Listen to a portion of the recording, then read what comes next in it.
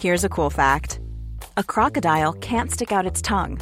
Another cool fact, you can get short-term health insurance for a month or just under a year in some states. United Healthcare short-term insurance plans are designed for people who are between jobs, coming off their parents' plan, or turning a side hustle into a full-time gig. Underwritten by Golden Rule Insurance Company, they offer flexible, budget-friendly coverage with access to a nationwide network of doctors and hospitals. Get more cool facts about United Healthcare short-term plans at uh1.com. When you make decisions for your company, you look for the no-brainers. If you have a lot of mailing to do, Stamps.com is the ultimate no-brainer. Use the Stamps.com mobile app to mail everything you need to keep your business running with up to 89% off USPS and UPS. Make the same no-brainer decision as over 1 million other businesses with Stamps.com. Use code PROGRAM for a special offer. That's Stamps.com, code PROGRAM.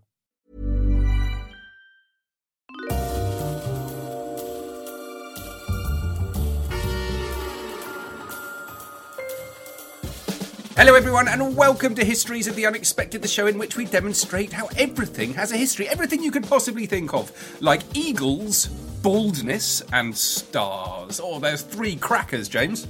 Yeah, I think we should do bald eagles, Sam. I think that would be, that would be perfect. Or we could do flares, dares and bears, or mares, stairs and wares. I want to do all 6 of those.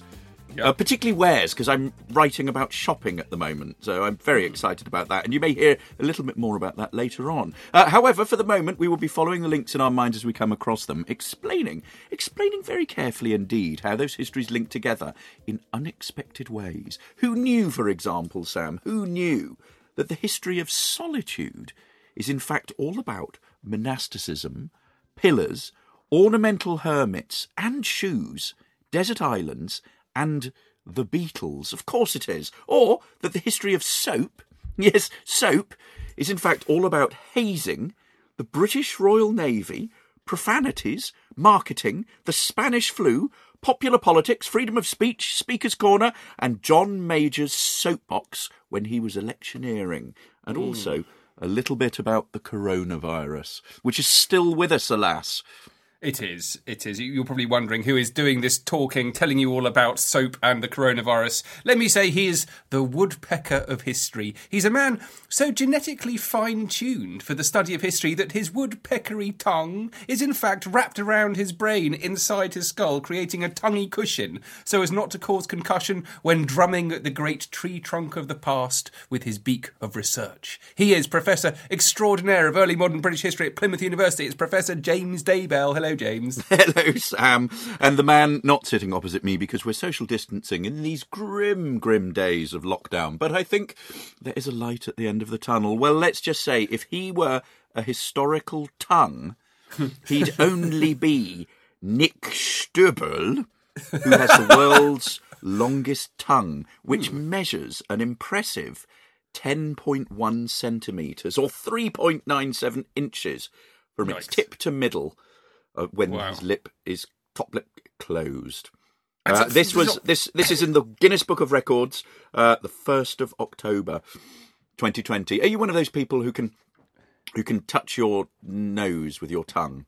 No, but I do read the Guinness Book of Records. So, well, you should. Yeah. You can check it up. But we haven't said who you are. It is, of course, the famous historical adventurer Dr. Sam Willis. Hello, everyone. Today, you've probably worked it out, we're doing not the history of woodpeckers, though they are interesting. We're doing the history of tongues. And that is true, that woodpecker tongues are wrapped around the inside of their heads so they don't get concussion.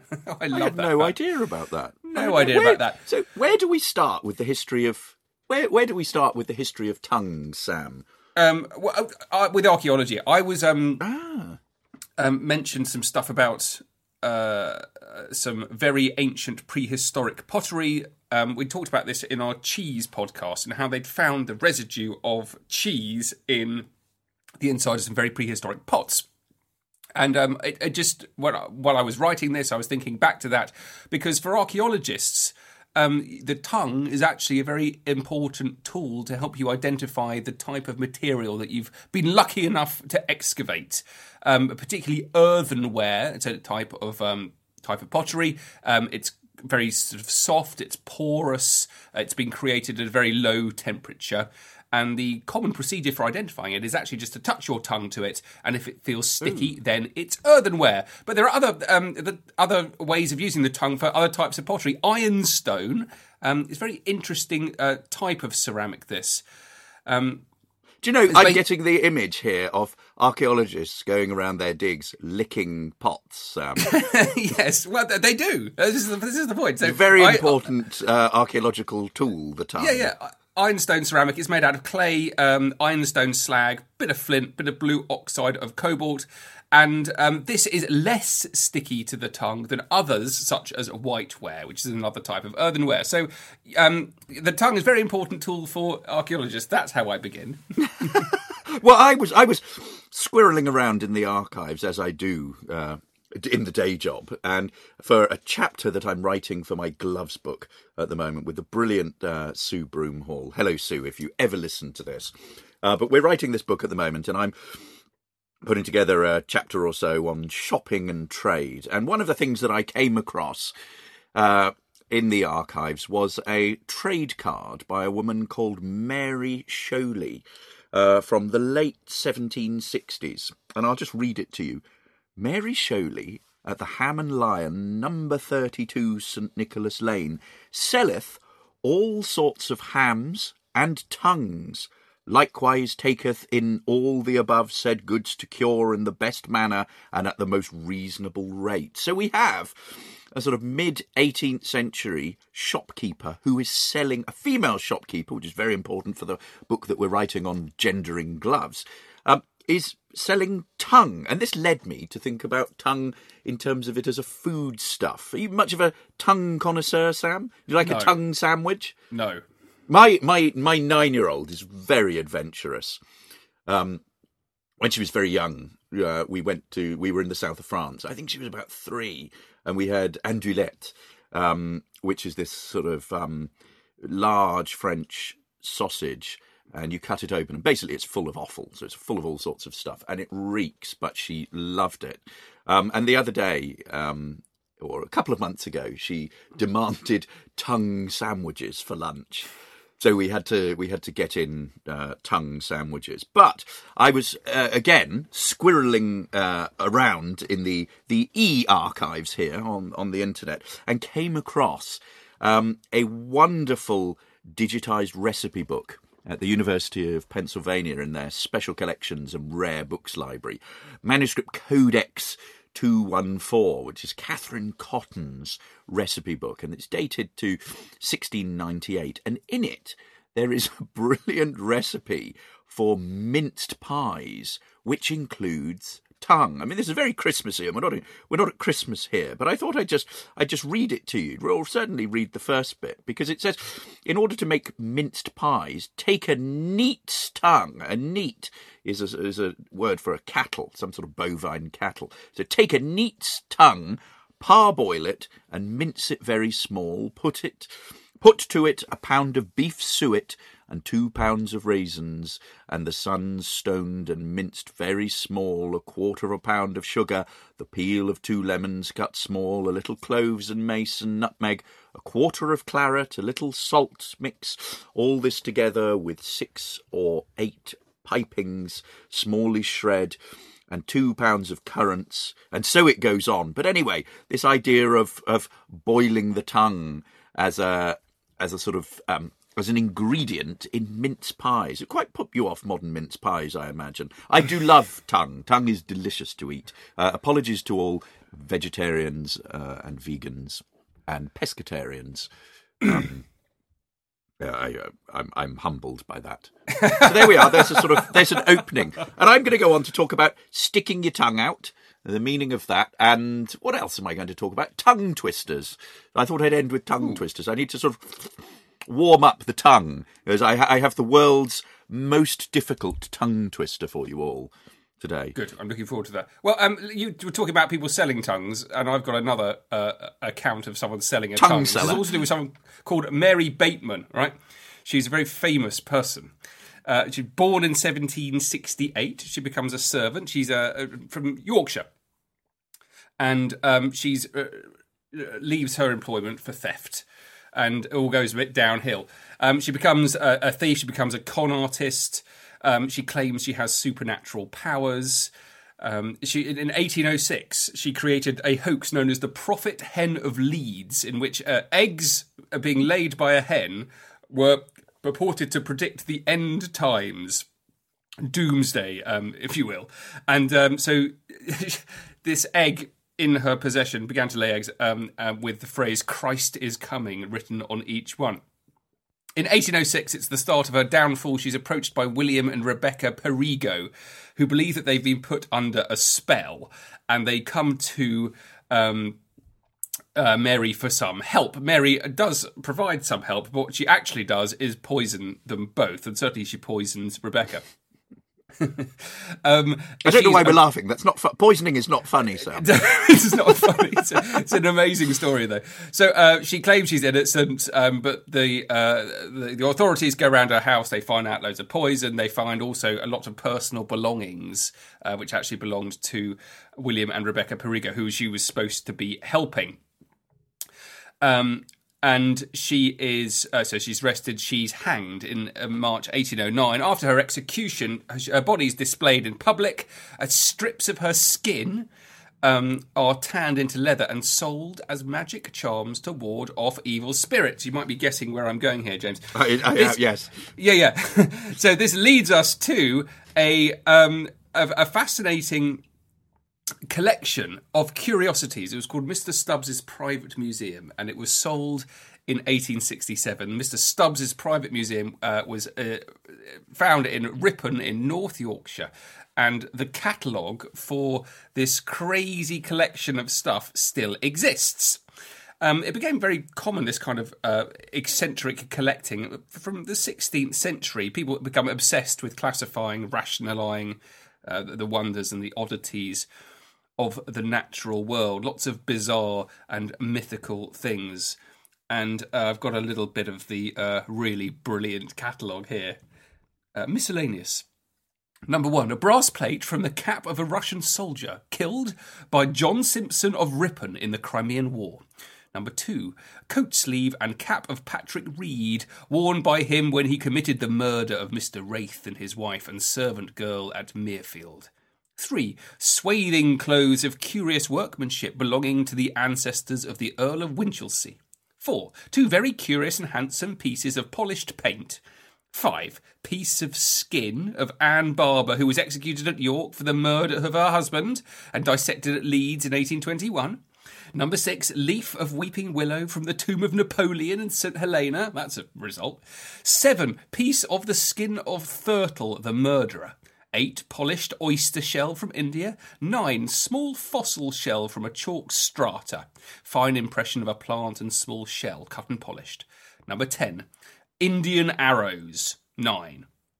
Number 11, engraving of the Wellington tree as it stood after the battle with the frame of the same wood and description on back of picture. Number 12, curious chain cut out of a solid piece of wood. Number 13, very curiously grown branch of a holly tree. And number 14, yes, James, you've got it, part of the tongue of Mary Bateman, the notorious Yorkshire witch who was executed at York for murder, dissected at Leeds Infirmary about 56 years ago. So here you've got a tongue. It's a collector's item. It's something that has been purchased. It's a kind of a charm. It's linked to witchcraft, and witchcraft in the 18th and early 19th century, not when you might suspect it to have come from, which is the 17th century. There you are, James, bit of tongue purchasing. Love it. Collection. We love witches. Witches' tongue. Brilliant. Yeah. And it sort of links to our thing on cheese as well. We were doing the other day, cheese and divination. It's a bit like eggs and divination, and it's all tied up with witchcraft. What I want to talk about is take us in a different direction, and it's about the sticking out of tongues. I remember very, very vividly as a young boy getting very cross with people and sticking out tongues as a sign of rudeness. And certainly in the 1950s, the sticking out of tongues was a gesture that was seen to be very rude and offensive. But it wasn't the only one.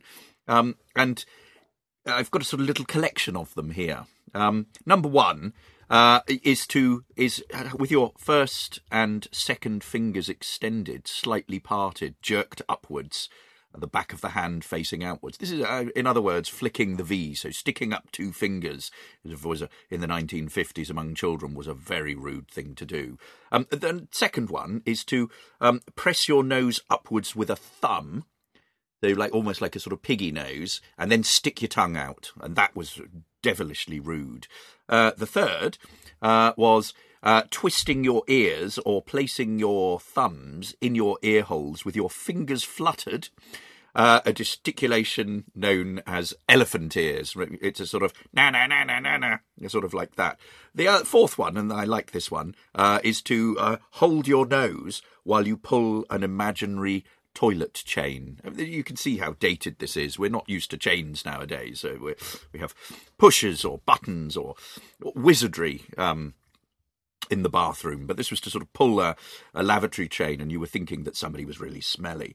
And the fifth is air forced through pursed lips to make a juicy noise known as a raspberry, and I can demonstrate this very well here.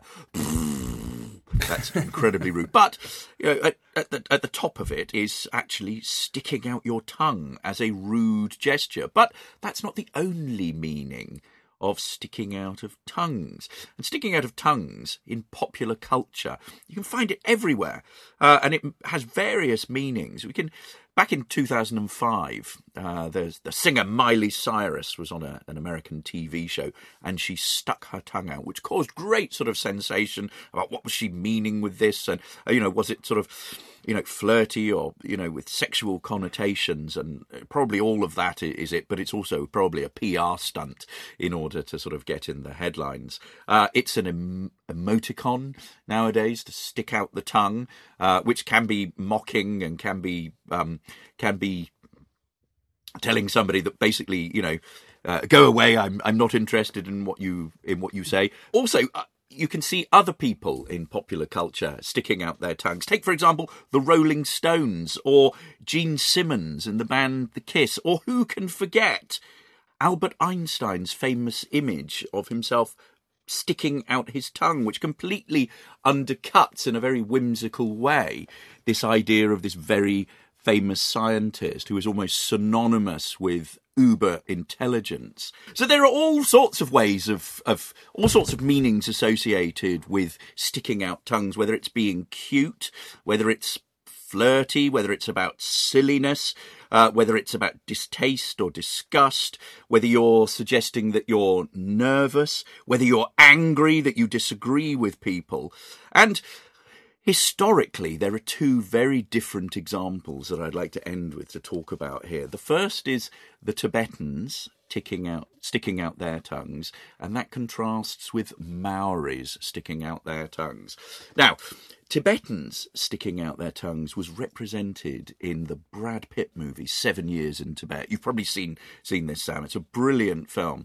And the Brad Pitt character, when he's on his travels, comes across a group of Tibetans who stick out their tongues. And, of course, for him visiting, he doesn't really know what this means. But it actually has a very long tradition, and it dates back to the 19th century Tibetan king Langdama, who was known as a real tyrant, a really sort of cruel king, and he had a black tongue. And as Buddhists, Tibetans believe in reincarnation, and they were worried that this evil king, this, tyrannical king, would come back, it would be reincarnated, and so the telltale sign would be that somebody had a black tongue. So the idea was that, in order to prove who you were when you first met somebody, you needed to stick out your tongue to prove that you were not Langdama, the evil 19th century Tibetan king. And this feeds into popular practice.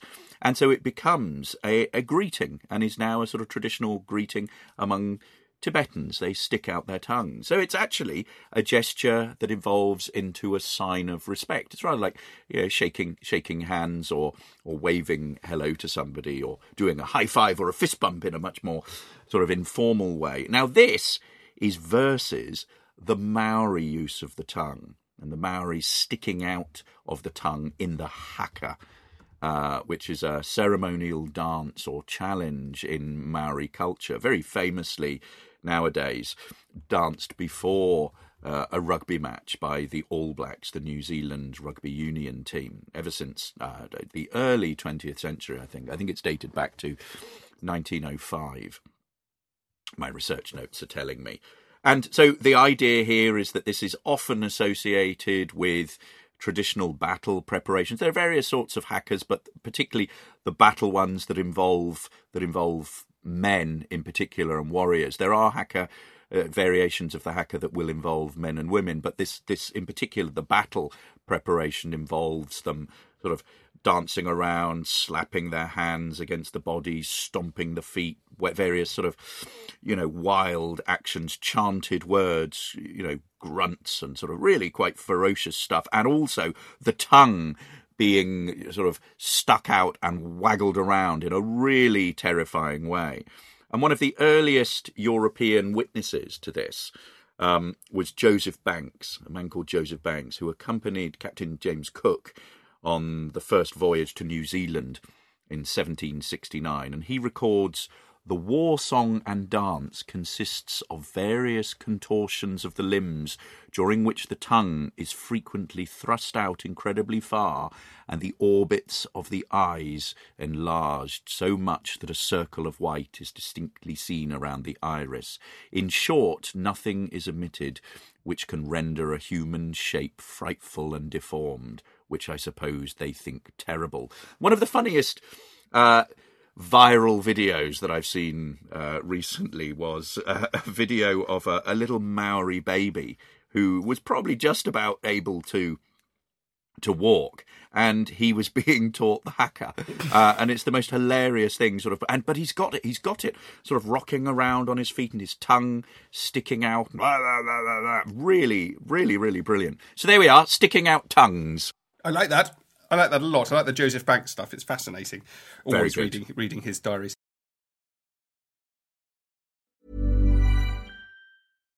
One size fits all seems like a good idea for clothes until you try them on. Same goes for healthcare. That's why United Healthcare offers flexible, budget-friendly coverage for medical, vision, dental, and more. Learn more at UH1.com. Ryan Reynolds here from Mint Mobile. With the price of just about everything going up during inflation, we thought we'd bring our prices down. So to help us, we brought in a reverse auctioneer, which is apparently a thing. Mint Mobile Unlimited Premium Wireless. How to get 30, 30, how to get 30, how to get 20, 20, 20, how to get 20, 20, how to get 15, 15, 15, 15, just $15 a month? Sold! Give it a try at mintmobile.com/switch. $45 up front for 3 months plus taxes and fees. Promo rate for new customers for limited time. Unlimited more than 40 gigabytes per month. Slows full terms at mintmobile.com. Many of us have those stubborn pounds that seem impossible to lose, no matter how good we eat or how hard we work out. My solution is PlushCare. PlushCare is a leading telehealth provider with doctors who are there for you day and night to partner with you in your weight loss journey. They can prescribe FDA-approved weight loss medications like Wegovy and Zepbound for those who qualify.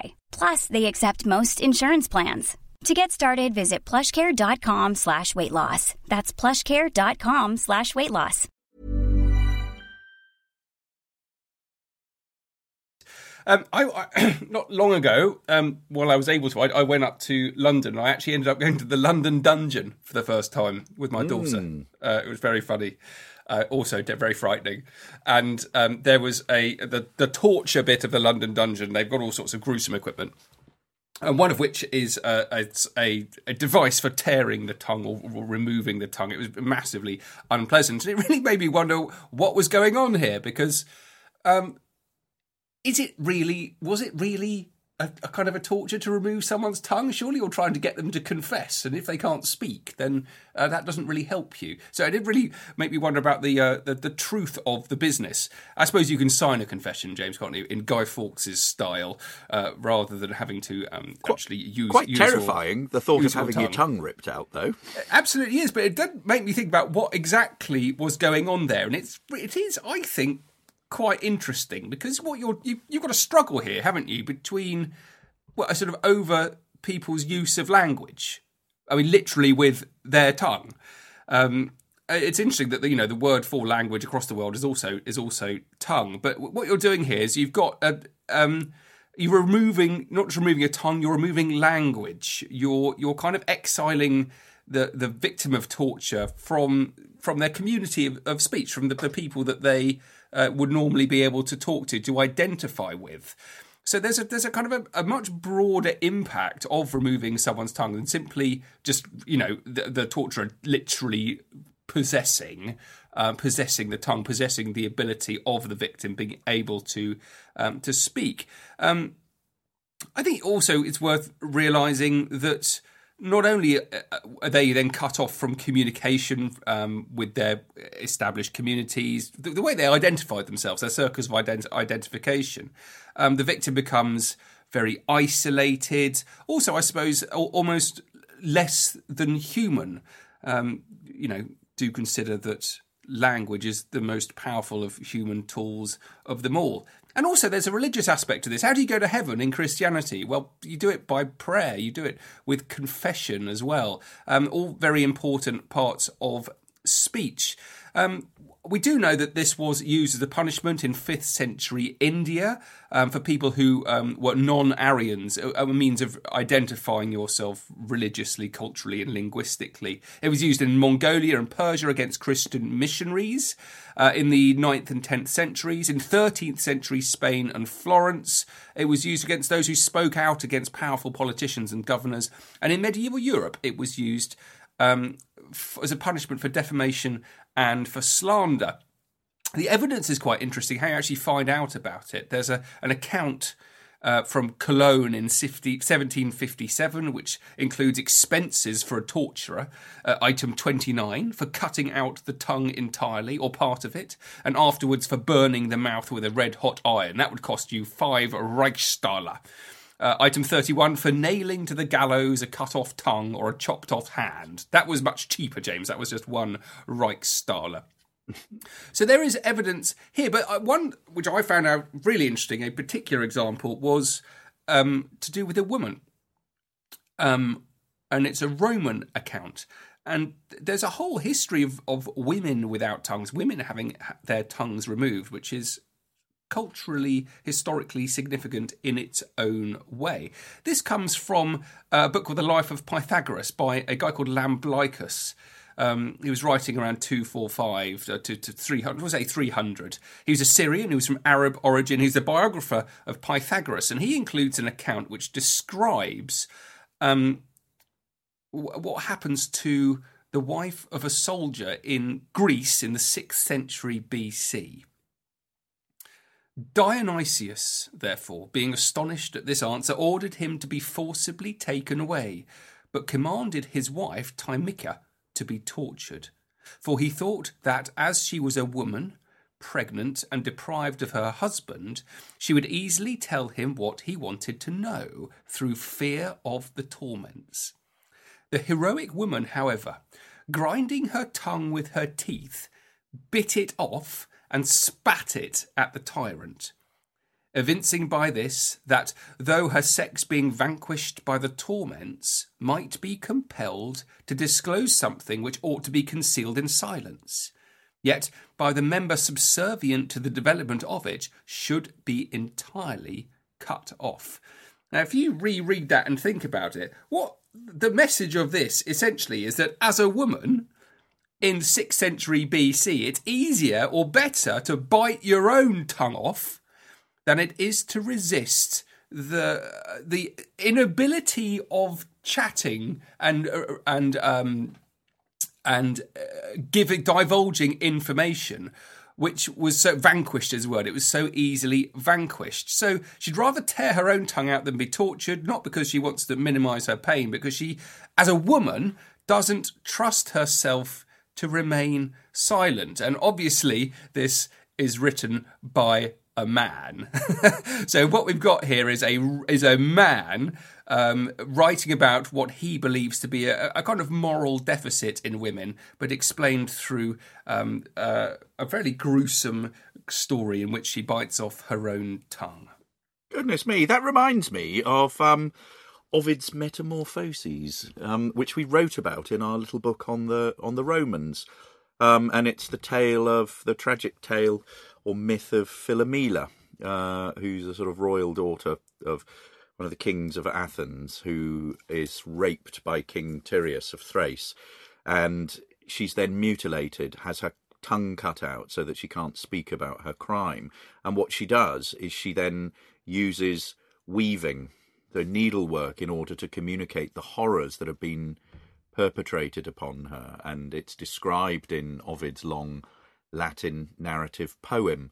So her sister gets hold of this stitched testimony and finds out what has happened before her, and then seeks revenge for it. So yes, devastating, absolutely devastating.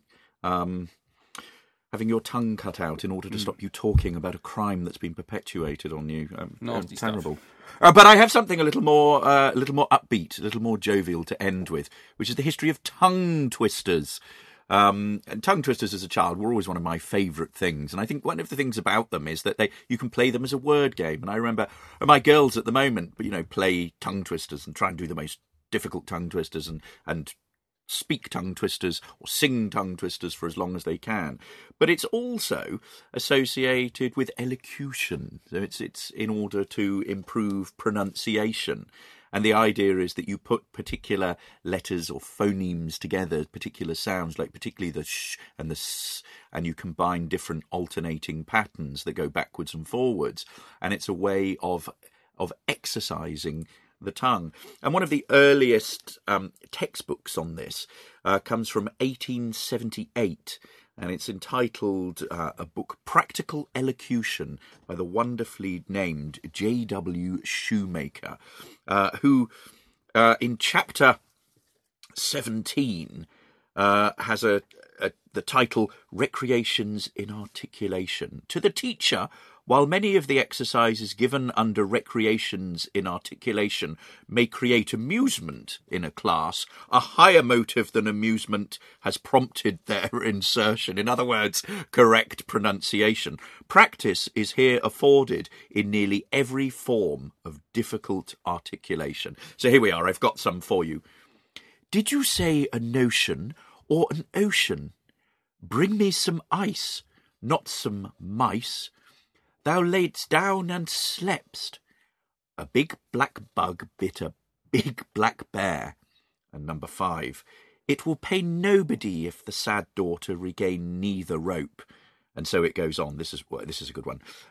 Thou bridlest thy tongue, wreathdest thy lips with smiles, imprisonedest thy wrath, and truckledest to thine enemy's power.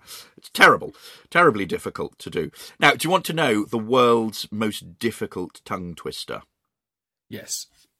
Excellent. This was developed in 2013 by some very clever researchers at MIT who took it to a conference called the 166th meeting of the Acoustical Society of America. And they were trying to sort of work out how speech patterns worked psychologically. So they get a sort of series of volunteers to try out these tongue twisters. And the most difficult tongue twister that they came up with was Pad kid, poured curd, pulled cod. Pad kid, poured curd, pulled cod. It's very difficult, isn't it? And that replaced the previous one in the Guinness Book of Records was the 6th sick shakes, 6th sheep's sick. Can you do that one? Six sheets. I know. That's much harder than the other one, isn't it? Isn't it much? But pad kid, poured curd, pulled cod. Actually, that's much. The 6th sheets, 6 pad sheets kid, poured sick. curd, pulled. I know, aren't they difficult? But it is part of the history of elocution, but also it's part of childhood. Oh, yeah.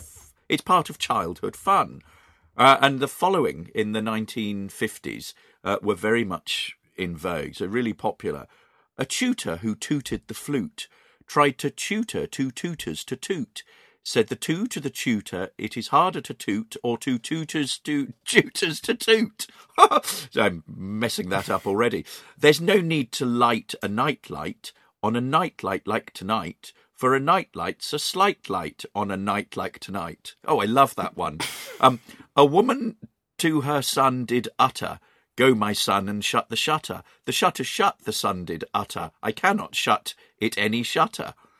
But also it's about different. One of the things that I think makes these so intriguing for children is the way in which they are amazed that one word has, more than one meaning. So I've got a couple of examples here from the 1940s in Britain. Your Bob owes our Bob a bob. If your Bob doesn't give our Bob the bob your Bob owes our Bob will give your Bob a bob in the eye. And here's another one here. Our Dickie wants to know if your Dickie will lend our Dickie your Dickie's Dickie bow. If your Dickie won't lend our Dickie your Dickie's Dickie bow, then our Dickie won't lend your Dickie our Dickie's Dickie bow when our Dickie has a Dickie bow. Very good. Or, the last one here. Of all the felt I ever felt, I never felt a piece of felt which felt the same as that felt when I first felt the felt of that felt hat. There we are. That ends the lesson today. Tongue twisters. I love you that. should all go out That's and great. practice. It's very good. You should all go out and practice for your elocution, I think. Yeah, it does really bring to mind kind of Victorian schoolrooms, 1850s, 1860s, people being taught to speak proper like. Exactly. I enjoyed the history of tongues, James. That was tremendous. Guys, if you want more, do please follow me on social media. I'm at Dr. Sam Willis. And I am at James Daybell. The podcast is at Unexpected Pod. We are also all over Instagram and Facebook, so you can follow us there. And we have a website, historiesoftheunexpected.com, where you can find out everything that we have been doing. We also have a Patreon page. Anything that you can give us during these difficult times to keep these homeschooling shows going and the regular podcasts to entertain you during lockdown would be very much appreciated. Absolutely. That's all for now, guys. We're back with next week it's hugs, snakes, elephants and buttons. Is that correct, James? Yes. And then I'm already starting to compile some for the week after. I thought we could do wine. Okay, nice. Okay, well, that's all coming your way, guys. Thank you so much for listening once again. Cheerio. Bye-bye. Bye, guys.